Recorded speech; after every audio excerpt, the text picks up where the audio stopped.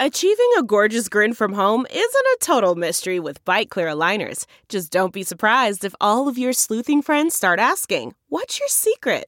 Begin by ordering your at-home impression kit today for only $14.95. Byte Clear aligners are doctor-directed and delivered to your door. Treatment costs thousands less than braces. Plus, they offer flexible financing, accept eligible insurance, and you can pay with your HSA FSA.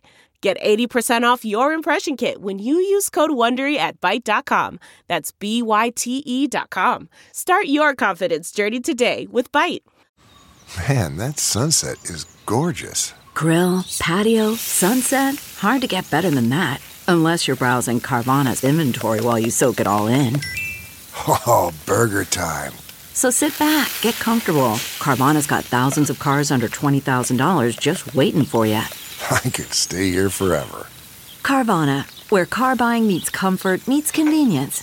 Download the app or visit Carvana.com today.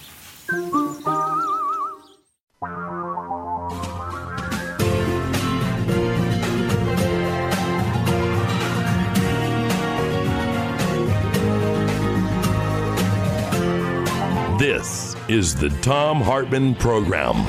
Welcome back to the Thom Hartmann Program, broadcasting on commercial radio stations from coast to coast on Sirius XM all across the North American continent, on Pacifica stations across America, Europe, and Africa, on American Forces Radio, on every U.S. military base in the world, on your electronic device, via TuneIn, Progressive Voices, Thom Hartmann app, and simulcast as television via Free Speech TV Network on Dish Network, DirecTV, and cable systems all over the country. I want to start out with our rant from HartmannReport.com. It's titled, "Here's the Craven GOP Plan for Ending Democracy." This may be our last chance to really stop this, and that's kind of the bad news. The good news is that this also may be our best chance to stop this. Barton Gellman wrote this article in The Atlantic. I guess it came out early this week or late last week, in which he is basically laying out how the Republican Party intends to rig the election for 2024 by having individual states, by having the Republicans are running for precinct committee people, not Republicans, Trumpies are running for precinct committee people in the Republican Party so they can control state parties. They're running for secretaries of state so that they can control elections. They're running for election boards and volunteering, to be election officials in states all across the United States, so that when Trump runs again in 2024, or frankly any Republican, if the Democrat gets more votes, if it looks like the Democrat's going to win, they can simply say, oh no, we're giving the election to the Republicans. And yes, they can do that under the Constitution. In my opinion, in Mark Meadows' opinion, in the opinion of basically the entire Trump administration, and by the way, in the opinion of Florida Republicans in 2000. Yes, in the year 2000, down in Florida, the entire election, was it going to be Al Gore as president or is it going to be George W. Bush as president? The entire election came down to one state that was controlled by the brother of the guy running for president. George W. Bush was governor of Texas. Jeb Bush was governor of Florida. George had already given Jeb a list of Texas felons that Jeb used to purge people with similar names off the voting rolls in Florida, knocking somewhere between 20 and 80,000 African Americans off the voting rolls. But still, that wasn't enough. There was this 500-vote margin that it sort of looked like George won by. And the state Supreme Court ordered a recount. That was, of course, stopped by the U.S. Federal Supreme Court because Justice Scalia said, and this was truly bizarre, he said the counting of votes, this is from the Bush v. Gore opinion, the counting of votes does, in my view, threaten irreparable harm to petitioner George W. Bush and to the country by casting a cloud upon what Bush claims to be the legitimacy of his election. Right. But anyhow, what happened was, before the Supreme Court intervened and handed the election to George W. Bush in 2000, see, this is nothing new. Republicans basically stealing the White House. Before the U.S. Supreme Court, 5 conservatives on the U.S. Supreme Court, the 4 Democratic appointees were outraged. But before these 5 conservatives on the Supreme Court handed the 2000 election to George W. Bush, down in Florida, the state Republicans had put together legislation that would simply award Florida's, it wasn't like a law for all times, it was this one time, that would award that state's electoral votes to George W. Bush. Just that simple. And according to the Constitution, the state legislature has the power to do that. And this is the trick. This is the tool that the GOP is using, or tried to use, what they planned on using in 2000, what Donald Trump tried to get them to use, and John Eastman and all the people who conspired with him tried to get them to use in 2020, and what they are now openly planning to use in 2024. Is that the Constitution says that electoral count, the Electoral College, the way that the states determine how their vote is going to be conducted and how it's going to be counted and what the results are, that's all up to the states. There are no federal standards for this. Now, there are two pieces of legislation before Congress. Actually, three pieces of legislation, if you include H.R. 1, the original one, which is larger and more expansive and has, therefore, a smaller chance of passing. But there are three pieces of legislation, all passed the House of Representatives, that are all sitting in the Senate right now, bottled up by a filibuster by the Republicans, that would solve this problem. You've got the John Lewis Voting Rights Enhancement Act. You've got the Freedom to Vote Act, which was Joe Manchin's cutting down of the original H.R. 1, which is the For the People Act. You've got these three pieces of legislation sitting in the Senate, sitting on Chuck Schumer's desk, and all he has to do to pass any one of them or even all three of them, although the odds are it would be two out of the three, it would be Manchin's legislation and the John Lewis Act. All Schumer has to do is drill a hole in the filibuster. And I'm getting emails almost every day from right-wing groups like FreedomWorks and others going, oh, my God, you notify your congressman that you don't want them to drill a hole in the filibuster. It's a power grab by the Democrats. Quack, quack, quack, quack, quack. But the fact is that we have no federal standards for this. The fact is that the last time a Republican got the White House as a result of winning the majority of the popular vote in the United States. In other words, the last time a majority of Americans said, yes, we want a Republican in the White House, the last time that happened was 1988, when George Herbert Walker Bush was elected president. That was it. I mean, I suppose you could argue that when George W. Bush was reelected in 2004, he won an electoral majority, and he did. But had he not been put into the White House by the Supreme Court in 2000, it wouldn't have been, it wouldn't have been the case. So I think that, legitimately you can say, really, the last time this happened was George Herbert Walker Bush and in 1988. And the Republicans want to keep it that way. They want to make sure that Republicans keep getting the White House, even though the majority of Americans voted for the Democrat. Just like in Pennsylvania and Michigan and Wisconsin and North Carolina, statewide, you get a majority of people voting for Democrats, and yet the state legislatures are controlled by Republicans. The congressional delegation is controlled by Republicans. The state Senate and House are controlled by Republicans. That's because of gerrymandering. This other problem with the Electoral College is because of the Electoral College and how it's constructed and how it works. This is what they're up to. And like I said, in 2000, this is what the New York Times published this piece by Barstow and Sengupta. Keep in mind, from 2000, like everybody's like, oh, my God, this is a brand new thing. Donald Trump wants individual states to simply give him their electoral vote, their Electoral College votes in 2024, regardless of how the elections turned out. Well, this is from the New York Times, November 28, 2000. Quote, the president of Florida's Senate said today that Governor Jeb Bush had indicated his willingness to sign special legislation intended to award Florida's 25 Electoral College votes to his brother, Governor George W. Bush of Texas, even as the election results were being contested. Talk of a special legislative session continued unabated here today as local Republicans fretted about the possibility that the justices on the Florida Supreme Court, all appointed by Democrats, might uphold the challenge by Vice President Al Gore for a statewide recount, ultimately awarding him the state's Electoral College votes. I wrote a piece in Alternet 8 months before the 2020 election, back in March of 2020, saying that this is what they were going to do. This is what they were going to, or at least this is what they were going to try to do.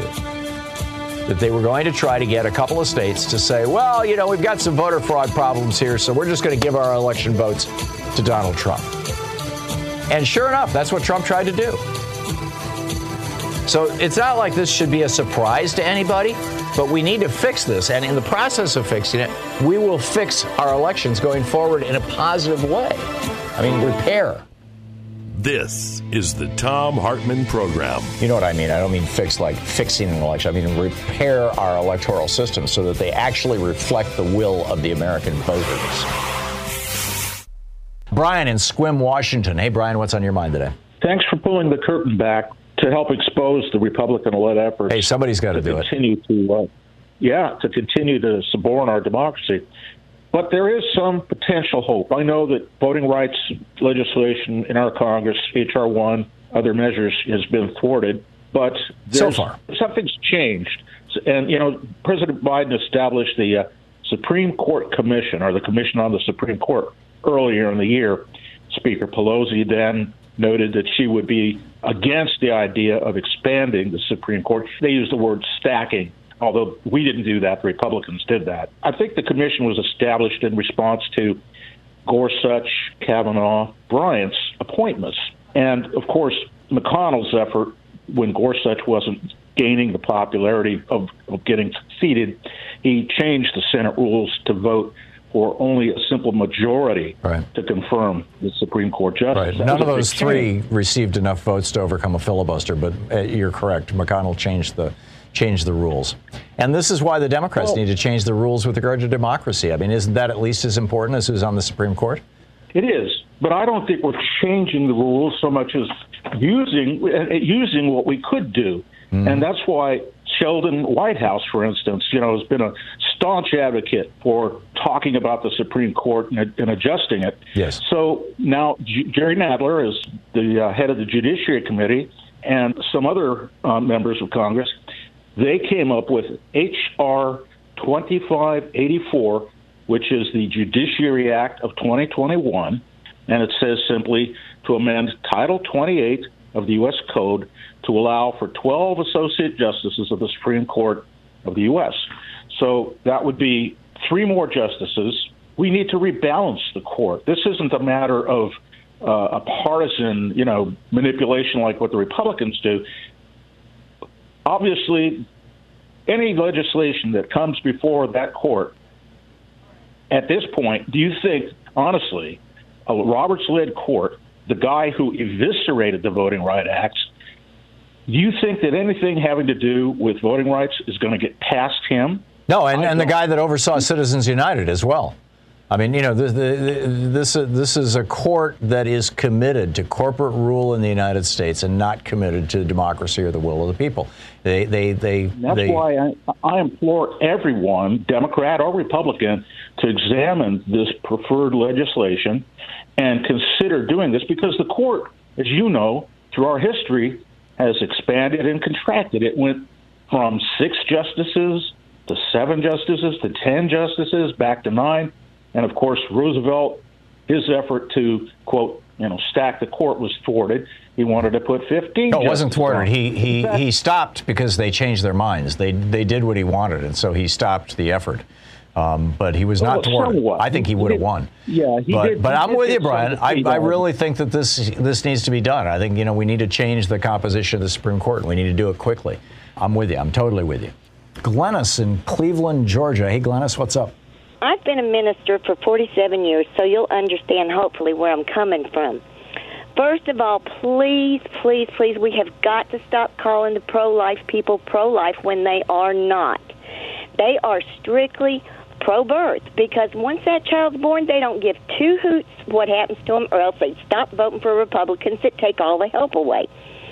Number 2, like I say, I've been a minister for so many years, and I have never been so frustrated and upset as I have been in the last 5 years.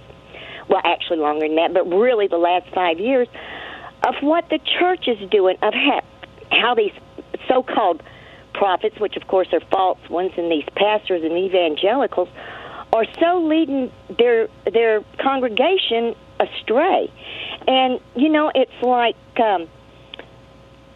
I just don't understand how these people can be so deceived. But what it really has boiled down to is from the pulpit to the politics, we have a bunch of clowns entertaining the goats. Yeah. It's unfortunate, Glennis, because, the realm of religion is the realm of faith. It's the realm of belief in things unseen. And so it is more vulnerable, I think, than most other realms to charlatans and hucksters and hustlers and grifters. Oh, yeah. And that's what we're seeing. I mean, Jerry Falwell and these guys, the moral majority, and sadly, Billy Graham's son.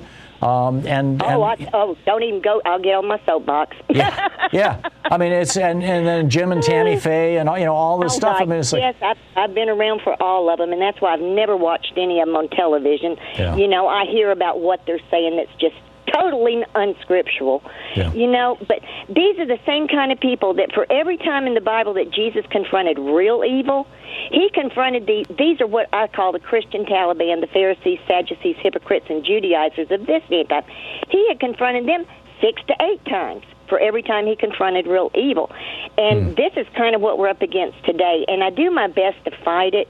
Like most of the kids, because I do children's ministry, most of the kids that I've worked with for quite some time have now become of voting age, a good many of them for the 2020 election, and I'm so happy they voted Democrat because I've taught them to read out of the Bible and not into it, and not to, just take other people's word for what it says, to go find out and study and then follow the 2 commandments he gave us, which is to love him with all our heart, soul, mind, and strength, and love our neighbor as ourselves. Yeah. That I think is the sum and essence of functional religion. It's anything ever. I'm just so tired of these people taking my God's name and slapping it on their crimes, evils, and lawlessness. And I pray every one of them is brought to justice and accountability here and now. And like you said, where they can never hold public office again. Yeah, I'm with you. Glennis, thank you.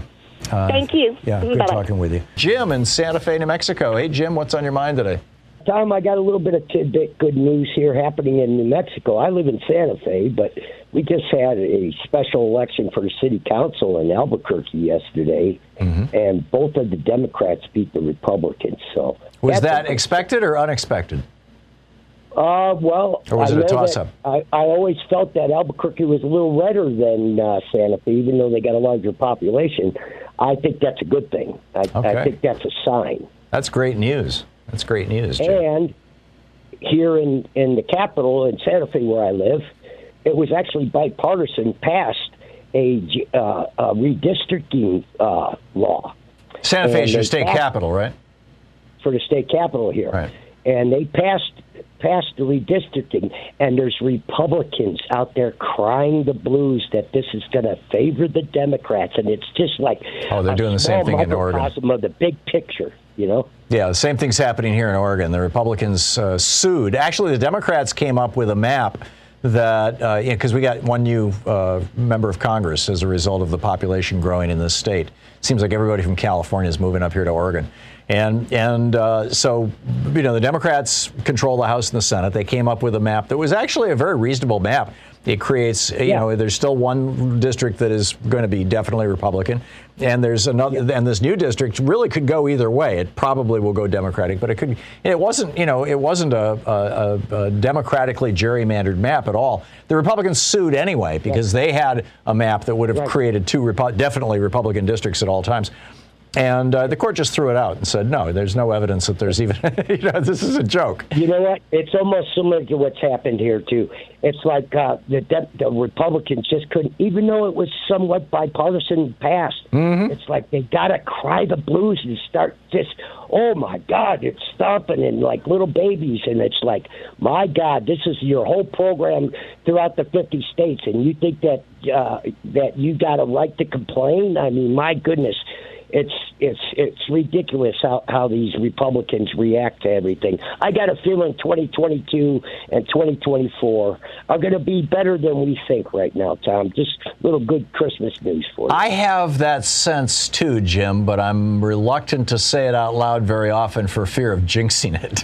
But that's my sense too. Jim, thank you so much for the call. Thanks for a little bit of optimism on a gray day here in Portland. Thank you. Gene in Somerville, South Carolina. Hey, Gene, what's on your mind today? Hi, Tom. Merry Christmas to the Tom Hartman program. Well, thank you. Merry Christmas to you, Gene. Thank you. I'm just worried about this Trump guy. He's got who is going to run against him on the Republican ticket? I think they're all, all of the Republicans who would run instead of him, the Rick Scotts and Josh Hawleys and Ted Cruz's and who am I missing? Tom Cotton, that bunch, and Nikki Haley, and Kristi Noem, of South Dakota. All of them have bound themselves to Trump. They're all Trump acolytes. They're all, Trump humpers. We're sunk right there because you can bet your butt that he's going to be the next candidate for the Republican Party. If he survives. Everybody else is too scared to run, and he's got a fear. It's what's driving his campaign. Is going to drive it. Yeah. And I worry so much about that, but you can just about bet he's going to be. I think if he's the nominee, there's a good chance that that's going to definitely mean that the Democrat is going to be elected.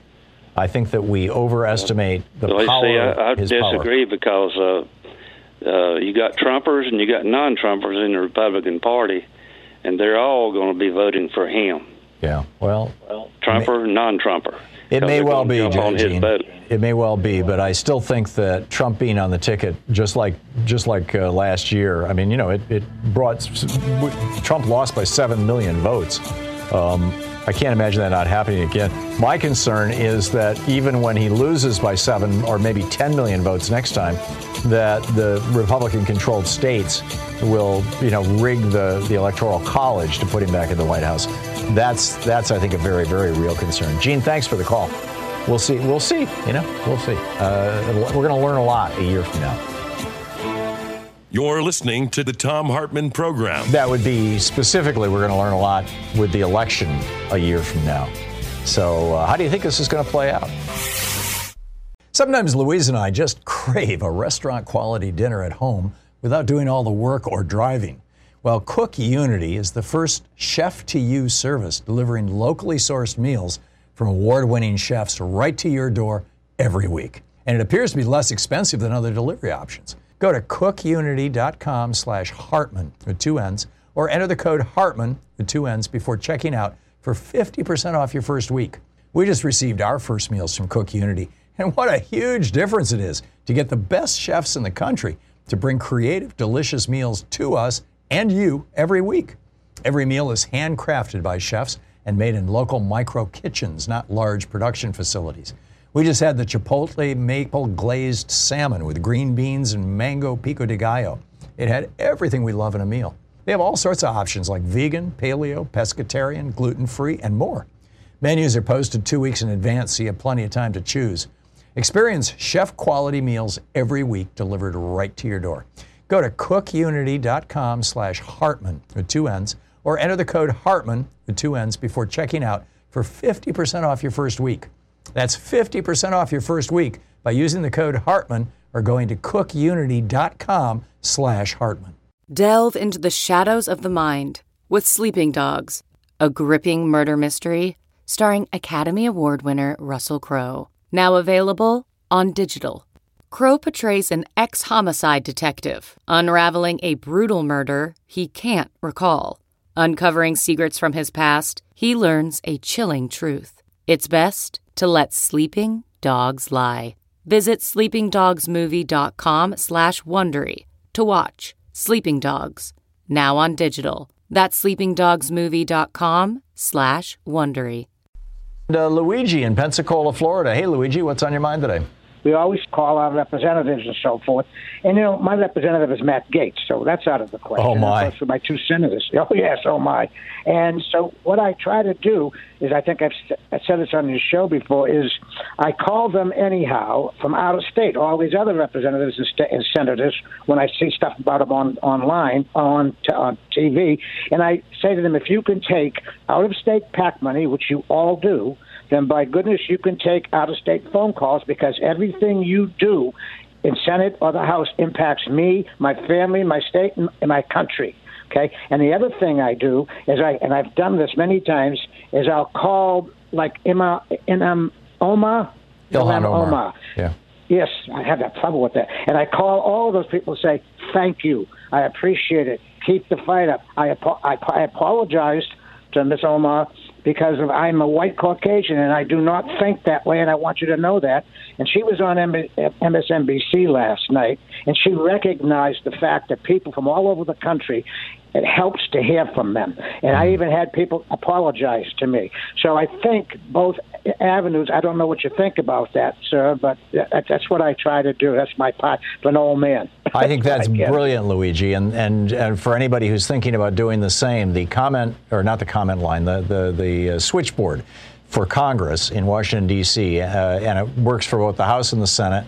And you can just ask for your representative or your senator by name. And if you're not sure, give them your zip code and they'll tell you who represents you, is 202-224-3121. The other number is 225-3121. They both work, 202-224-3121. And, get right through. And, I think, thanking people, acknowledging them when they're doing something good is really important stuff. And it's also, consistent with the spirit of the season, right? It's the giving season, yes, sir. Giving thanks and giving praise. I think it's a good thing. So good on you. When I heard her say that my wife and I both sat up, it does mean something to them. Please, people, call these people that support our progressive agenda and thank them. Yeah. Okay. Amen. Thank you, Tom. Thank you, Luigi. Thank you. Good talking to you. Les in Winnemucca, Nevada. Hey, Les, what's on your mind today? Tom Hartman, thank you for taking my call. My pleasure. What's up? I live in probably the reddest district in the United States. Whoa.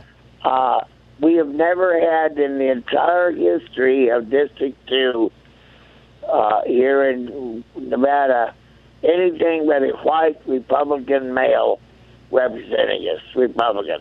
Mm-hmm. And we have Mr. Amadei now, who is a kind of a moderate, but beyond that, we have talks. Most of our friends are Republican, and we talk politics quite a bit. And we've all found that if we just get rid of, do you like Trump or not like Trump, or do you like Biden or not like Biden, and we talk specifically about problems and solutions, that we can sit down getting hammered at the bar and sit there and come to a consensus on what to do about almost anything. And what you're saying, Les, is consistent with the polling across the country. Like 80% of Americans think Social Security and Medicare should be strengthened, for example. Sure. And we agree on just issue. We want better schools. We want good jobs. Yeah, 90% of Americans think, big corporations have too much power politically. Yeah, and everybody agrees with that. Everybody agrees that the middle class has been taken in the shorts for the last 50 years, and it needs to be turned around. And I point out to them, I say, well, the Democrats are the ones that are actually trying to do something. They might not be exactly what you want, but it's sure better than nothing. Right. And that's all the Republican Party now. And you're sitting at the bar with a bunch of Republicans who've had a couple of drinks, and at that point, when you say that, they don't jump on you? No, because at that point, we're hammered. I get it, Les. So your strategy involves more than a few gin and tonics. Okay. I got to move along. But thank you. That's the fact that I think what you just suggested is absolutely brilliant. That when you are discussing with somebody who's politically on the other side, say let's set aside these big issues of are you for Trump or are you for Biden or whatever, and let's just talk about individual issues. What do we do about the fact that our kids are walking around with $100,000 in student debt? What do we do about the fact that nobody can afford to buy a house anymore? What do we do about the fact that the American middle class has gone from 65% of America in 1980 to 45% of America now? What do you do about that? Then you can actually have a meaningful conversation. Yeah, I got one more thing real quick. That Donald Trump, I don't think he's going to run for president because I think he's going to be too busy bouncing around between different courthouses. That may well be. I can tell you what he's doing right now, Les, is he's raising money. I've told the story on the air many times that back in 2015, I sent him either $5 or $15. Memory fails me, but I think it was $15. And I've been getting emails from him ever since. So last week, I'm up to getting 8 and 10 emails a day begging for money from Donald Trump, from his son, from his people affiliated with him, Rudy Giuliani and others. Well, let me finish the story, Les. So I decided that I'm going to just start putting them on my spam folder, right? I just don't even want to see them anymore. And so I started marking them as spam. And what he has come up with is the same little trick that telemarketers are doing. It's like every time I put one of these emails from Trump into spam, the next one comes through just fine. And I'm looking at them carefully, and I'm discovering that they're all coming from different email addresses. And they're coming from, if you bury down, it all looks like it's donaldtrump.com or whatever. But if you dig down, it's all coming from XE301.2, something or other. The actual email address is slightly different for each one. So they're getting past my spam filter. So I'm still getting 5 and 6 emails a day begging for money from Donald Trump. And I've put at least 20 of them reported them as spam. It's crazy. This guy has a business running that is as fancy and sophisticated and probably profitable. We know that he raised $500 million so far since he lost the election. That is probably making him more money than anything he's ever done in his whole entire life. And that is just bleeding dry these Republican suckers who signed up with him. I don't know if that's a good thing or a bad thing, but it's mind-boggling. They're rubes. Yeah. They're marks. Well, and sadly, and Trump thinks of them that way, too. Les, thanks a lot for the call, and thanks for the wise advice. Thomas in Columbus, Ohio. Hey, Thomas, what's up? Hi, Tom. How are you doing today? I'm well. What's on your mind? Well, I've been thinking, you brought up democracy. Ultimately, it will be the conservative right, Republicans on the Supreme Court that will decide where democracy is going. And they will put the death no limit. What's going to happen then? If that happens, if the Republicans in 2024 rig the Electoral College so that a Republican becomes president, having lost the popular vote by 10 million or something like that. If that happens, then what we're going to become like is, if you're looking for an analogy, is probably the closest one will be Viktor Orban's Hungary. And that's why CPAC is holding a convention there, next month, I believe it is, or maybe it's next spring. It's why Tucker Carlson did his show from Hungary for a week. Hungary is now the authoritarian model for the GOP.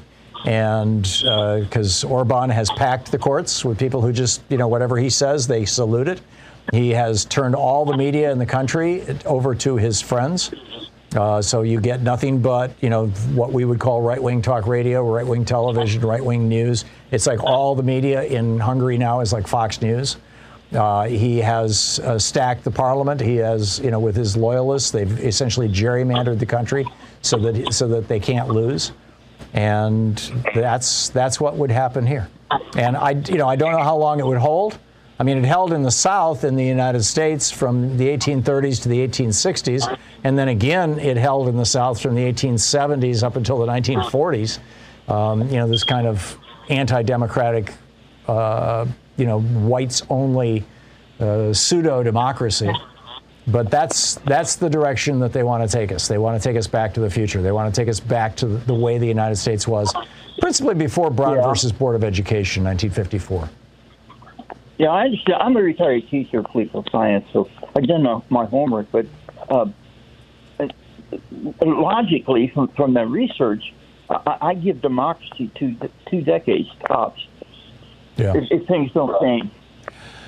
I think one of two things is going to happen. Either there is going to be a strong pro-democracy movement before that fall that you're talking about, and we can forestall it or hold it off, or the termites are going to win over the short term. They're going to eat enough of the structure that it collapses. That would include the billionaire termites who are funding all this, a lot of this stuff. That would include the foreign termites, the Saudi Arabias of the world and Russia and whatnot, who are driving social media in the United States. That would include the racist termites in the United States. All of these forces eating away at the infrastructure of democracy. Either we will stop them before they utterly destroy it, or they will crash it, and out of that will come a new democracy movement. And there will be a new group of people who call themselves patriots, and there'll be people like you and me, Thomas, and they will be taking on the power structure, probably feeling very much the way that those of us in SDS felt back in the 1960s. Like, we are up against our own government now. Our own government is trying to kill us, and we are up against them. That's very much what we felt in the 60s. So I don't see it as the end of the world. I see it as part of a series of cycles that typically go through painful periods and then through radically getting better periods. The overall arc, I agree with Martin Luther King, bends towards justice. Thomas, thank you. Quick math. The less your business spends on operations, on multiple systems, on delivering your product or service, the more margin you have and the more money you keep. With higher expenses on materials, employees, distribution, and borrowing, everything costs more. NetSuite is the #1 cloud financial system, bringing accounting, financial management, inventory, HR, all into one platform and one source of truth. With NetSuite, you reduce IT costs because NetSuite lives in the cloud with no hardware required. It's accessible from anywhere. You cut the cost of maintaining multiple systems because you've got one unified business management suite. You improve efficiency by bringing all your major business processes into one platform, slashing manual tasks and errors. Over 37,000 companies have already made the move. So do the math. See how you'll profit with NetSuite. By popular demand, NetSuite has extended its one-of-a-kind flexible financing program for a few more weeks. Head to netsuite.com/Hartman with 2 N's. netsuite.com/Hartman. That's netsuite.com/Hartman. CarMax is putting peace of mind back in car shopping by putting you in the driver's seat to find a ride that's right for you. Because at CarMax, we believe you shouldn't just settle for a car. You should love your car. That's why every car we sell is CarMax certified quality, so you can be sure with upfront pricing that's the same for every customer. So don't settle. Find love at first drive and start shopping now at CarMax.com. CarMax, the way car buying should be. Jim in Austin, Texas. Hey, Jim, what's on your mind? Yes, you were mentioning that word codification. Well, strictly speaking, and I'm a lawyer, it simply means putting various acts, the statutes passed by a legislature or by Congress, into a structured form called a code that has names, titles, and numbers so that you can find how it all fits together. So, for example, in the federal law, the United States Code, Title 18 is crimes. Title 42 is health and welfare, and IRS code is 26. That's the structure. And when a legislature or the Congress passes laws, set what are called session laws or public laws, they are not structured as to the overall system of laws in the nation or the state. So there are people that are experts in this area, and they figure out how all these things relate and tie together so they can be put together and researched in an efficient and reliable fashion. So it's sort of like a library receives a book, in the mail that's for the library, and they decide, okay, in the Dewey Decimal System, this should be, 1239.07 or whatever, and they put it on the appropriate place on the shelf. Yeah, that's the basic idea of what codification does. Yeah. Now, what appears to have happened, and to my experience, this has only happened in the last year or two, or maybe even more recently. People are using the word codification to, I think what they mean, say to take something, whether it's what people are talking about or perhaps a decision of a court, and to take it and take a legislative body like the Congress, have that passed as a law, which then puts it into the codified, numerical system. Right. But that is, in my experience, a very new use of the term. Yeah, it's always meant just a structure. Yeah, I've heard people use that term on television in a way that caused me to think, and I didn't go to law school, caused me to think that it meant it has been approved by a court. And there's a different word for that. Is that adjudication? Is that? Yeah, this isn't even, and you hit on a really very important point that a lot of people are confused on. When I went to school, they tell us, the laws are passed by the Congress and the president signs them. And then there was a sort of a little discussion that made it look like, then whatever was passed by the legislative body, or Congress, that's a legislative body, went over to the Supreme Court, and they figured out whether or not it was constitutional. Yeah, judicial review. That's not the way it works.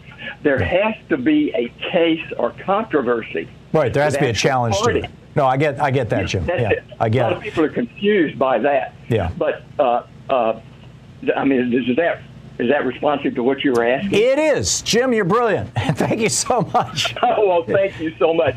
And I thank you for all the work you're doing. You are really very, very good at explaining complicated issues and bringing things to our attention. When I understand them. Jim, thank you for helping me understand codification. And you're honest, and you're quite straightforward when you don't understand them. That's very important. Well, I have learned through painful experience throughout my life that when you try to BS people, it always blows up in your face. There you go. Jim, thanks a lot for the call. It's great to hear from you. Thank you. John in Denver, Colorado. Hey, John, thanks for watching us on YouTube. What's on your mind today? It seems like we can now accurately describe and characterize the insurrectionists as traitors committing treason if this was an attempted coup.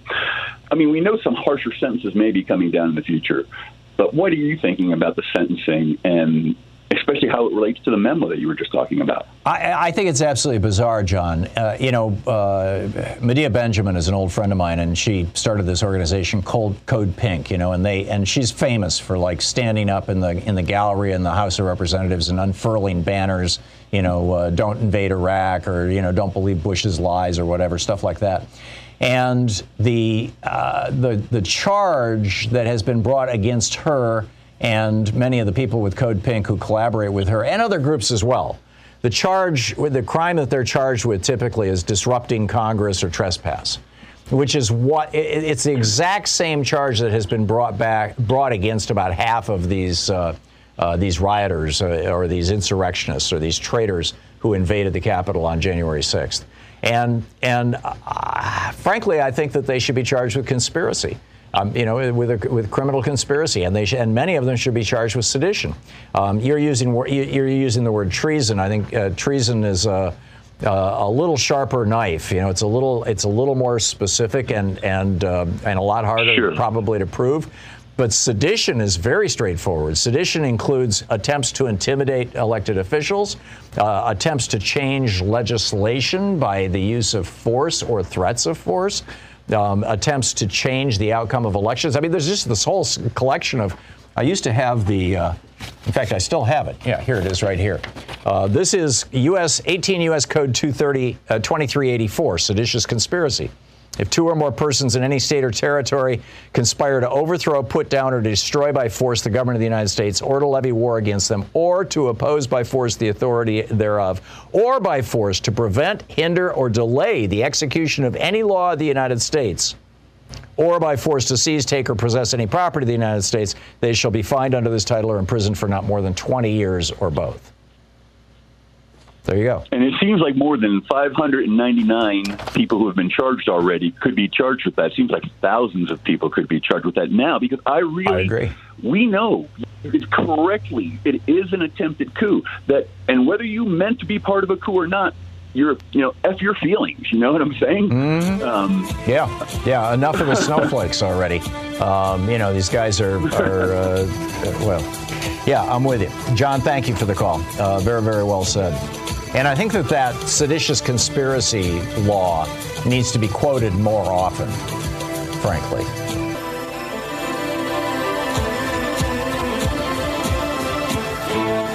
Anthony in New York City. Hey, Anthony, what's on your mind today?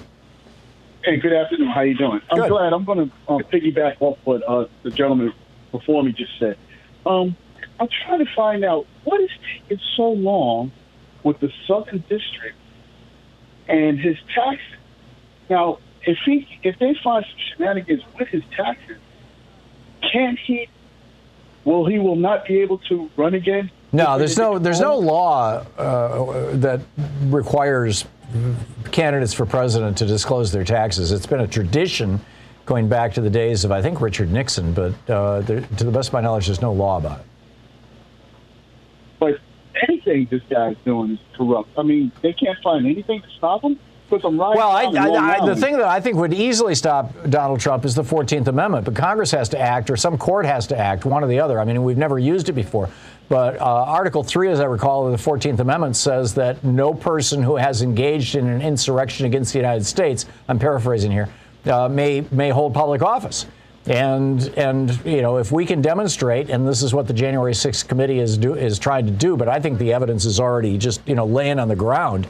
But if we can demonstrate that Donald Trump played an active role in trying to overthrow the government of the United States, to subvert the democratic process under the 14th Amendment, he's no longer eligible to run for office. Now, this was written into the 14th Amendment to apply to people who had been part of the last insurrection, what we called the Civil War.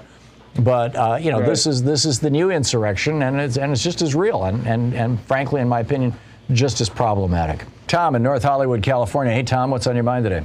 Democrats have absolutely no passion in terms of going after Republicans. Just as an example, I know we don't talk about people after they're off the air, but Mark seemed like he was a little bit more upset with Rabin than he is at Joe Manchin. And I think what he meant by saying Republican or Joe Manchin has become pseudo-president is because nobody's putting the pressure on Joe Manchin or on Kyrsten Sinema, and that is President Biden's responsibility, is to put sometime either it's a carrot or a stick on these people. Yeah. And I'm telling you, what Rabin is saying is exactly correct.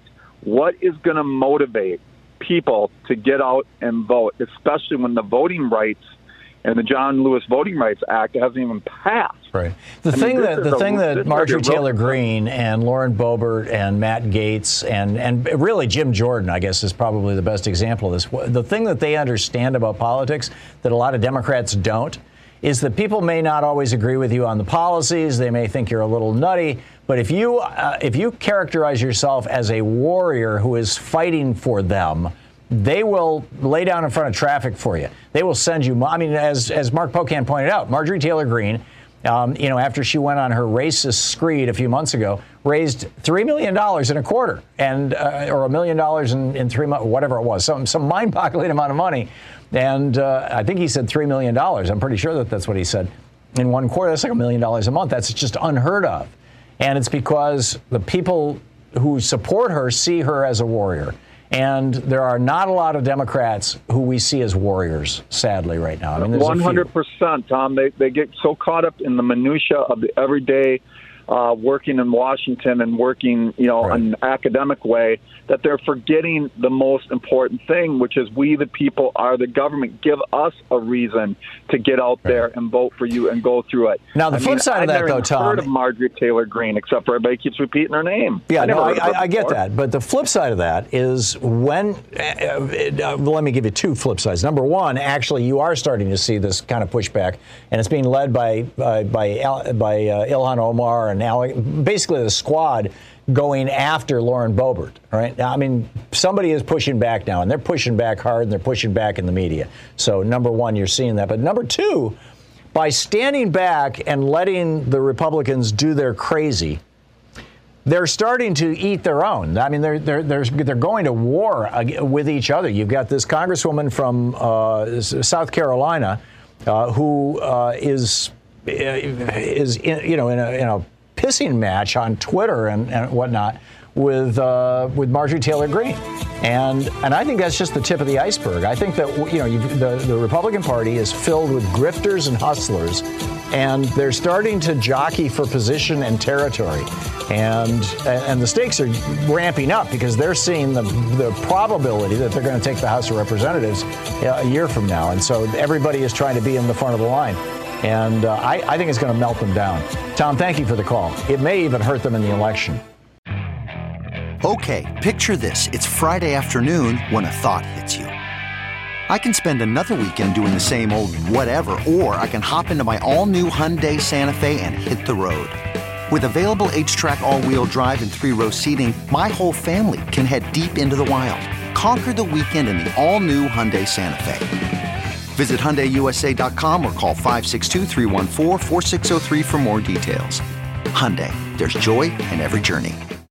Joe in Parker, Colorado. Hey, Joe, what's on your mind today? This is from the last Dune book by Frank Herbert. Okay. Moral decisions are always easy to recognize. They occur when one abandons self-interest. Thank you. George in Portland, Oregon. Hey, George, thanks for listening to X-Ray FM. What's up? Good morning, Tom. So Democrats need a public relations specialist. They need to create a message. They need to be consistent on the message. There's obviously a couple of factions in the Republican Party that are sort of battling it out right now, and this is sort of the last chance that Democrats have to use that playbook. Repeat the same message. That's what they did with the big lie. How many people actually believe that it's true? 80% of Republicans. Repeat the message. Repeat the message. Come up with it. Be consistent with it. And kick them while they're down. Yeah. Otherwise, we're done. Yeah, and we need to get some surrogates out there. The Biden administration quickly needs to get some real, James Carville used to play that role for, among others, but he was particularly good at it for Bill Clinton. Just go on television and just, peel the bark off these guys. And I am not seeing anybody doing that on behalf of the Biden administration. And meanwhile, you've got on the right, in the Republican side, you've got right-wing billionaires and others who are funding all these this massive echo chamber of weird voices. So I'm with you. Thank you, James in Spokane, Washington. Hey, James, what's up? I wanted to speak first about greed, but I want to point out first, it seems to me that envy is a form of greed, Tom. I agree. And greed as treason. That's why, by the way, Thomas Aquinas called greed the cardinal sin because, what was his word? The capital sin, because all the other sins came out of that. Envy, covetousness, etc. They all are dimensions of greed. Thank you. It just came to me that most high crime, the root cause is greed. Yep. Let's get down to it. War and all these things. Bribery. It's about wanting the money. It's about wanting the land. But we need to speak to greed as a form of treason, therefore, and as a crime against humanity. Yeah. Because it is at every level, in every way. Every minute. It is a moral and cultural illness that we were sold in the 1980s as a powerful force that could be harnessed for good. And that sentence is half true. It is a powerful force. You cannot harness greed for good. It's psychotic. Yes, it really is, and literally, and the people who are proclaiming greed as a moral good are playing with something like psychosis. I mean, they're certainly playing with poison. Unbalanced. It poisons societies. It poisons families. It poisons individuals. I mean, look at these wealthy families where somebody dies and everybody's fighting over the inheritance. What is that? That's greed, and it tears families apart too. James, thank you for the call. Paul in Ambler, Pennsylvania. Hey, Paul, what's on your mind today? Hi, Tom. I just wanted to follow up on the perspective of what President Biden is doing, and as you said, behind the scenes. He's been in the Senate a long time to try to get this big bill through, the Build Back Better Act, and with a lot of the social his legacy. But more importantly than that, stuff that's going to help out you and me and 300 million other Americans. I've been reading some recent histories on the Great Society, and one of the books was basically focusing on this enormous staff that he had and the activism of the public. LBJ had a combination of the best people from JFK's administration plus his own people, and he threw them together, and he got all this done before he was elected president. This was done between the assassination of Kennedy and the election that he ran for in November of '64. It took months and months and months to get the Civil Rights Act through, but he got it through. And one of the things that was being pointed out at the time, and I'm too young to remember that much detail, but I had the sense of the country was changing in ways that were entering like a new age or a new era with space travel, and everyone was doing well, everyone had a job. It just seemed that there was progress everywhere you looked and every way you could imagine. And in the description of the halls of Congress, the Senate, the lower house, even pressing on to Johnson, were a National Council of Churches, ministers, rabbis, Catholic priests, nuns. Just everywhere you would turn, one of the I don't know if it was Joseph Califano or somebody. He says, I can't turn around without seeing a guy with a collar on. Who were all pushing for the Great Society because they thought it was the best thing for America. And they went back to their church and their pulpits, and then they pressed their congregants to call your congressman, call the governor. Right. The pressure was immense. Outside of the South, in the South, obviously they had a lot of people that just didn't want it to happen. Right. But the rest of the country said, no, we're not living this way anymore. Yeah, no, I'm with you, Paul, and there are lessons I think from LBJ's era, but Biden's put together a pretty good team too. So I'm not despairing yet. I'm not complaining about Joe Biden. I think a lot of people, and I would consider you, and you don't know me, but I'm as left as they come. And a lot of these people the younger ones, they're complaining, they're not getting anything done. They're not completely changing us into a state-free socialist commune or whatever it is they want. The guy's building on Obama's legacy, and Obama got something done after 40 years of total neglect. And Biden, thank God, out of nowhere, seems to be, like I said, he wants a legacy, but he's really putting through things that we need now, which is even more important than his legacy, I think. Yeah. I have a lot of faith in his skill. He's been at this game a long time. I agree with you, Paul. I absolutely agree with you. And I want to get in another call here, but thank you for the call.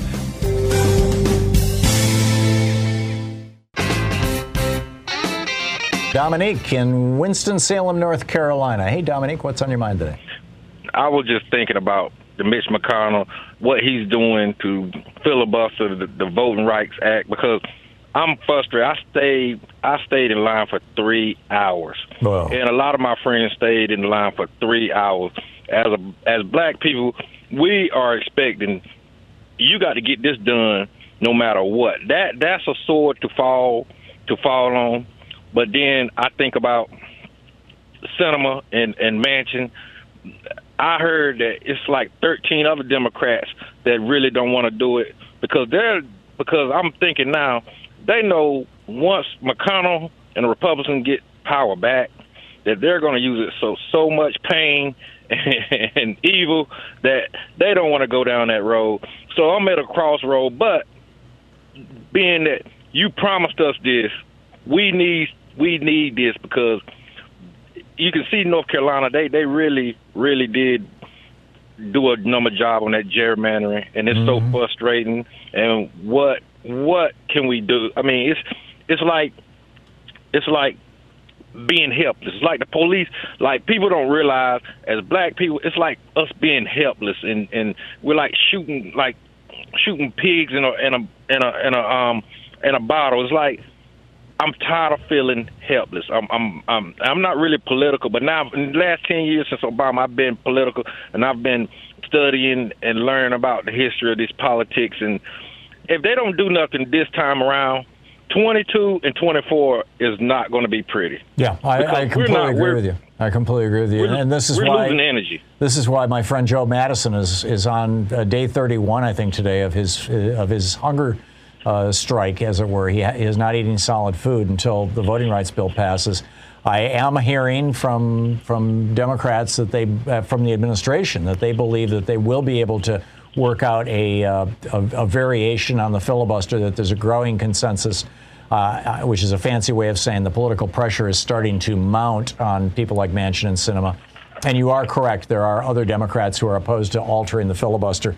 But, and it's because, a Democrat who represents basically takes money from the financial services industry. Well, they want the filibuster so that they can't be held responsible. The drug companies want the filibuster so they can't be held responsible. So you got some Democrats who are owned by the drug companies.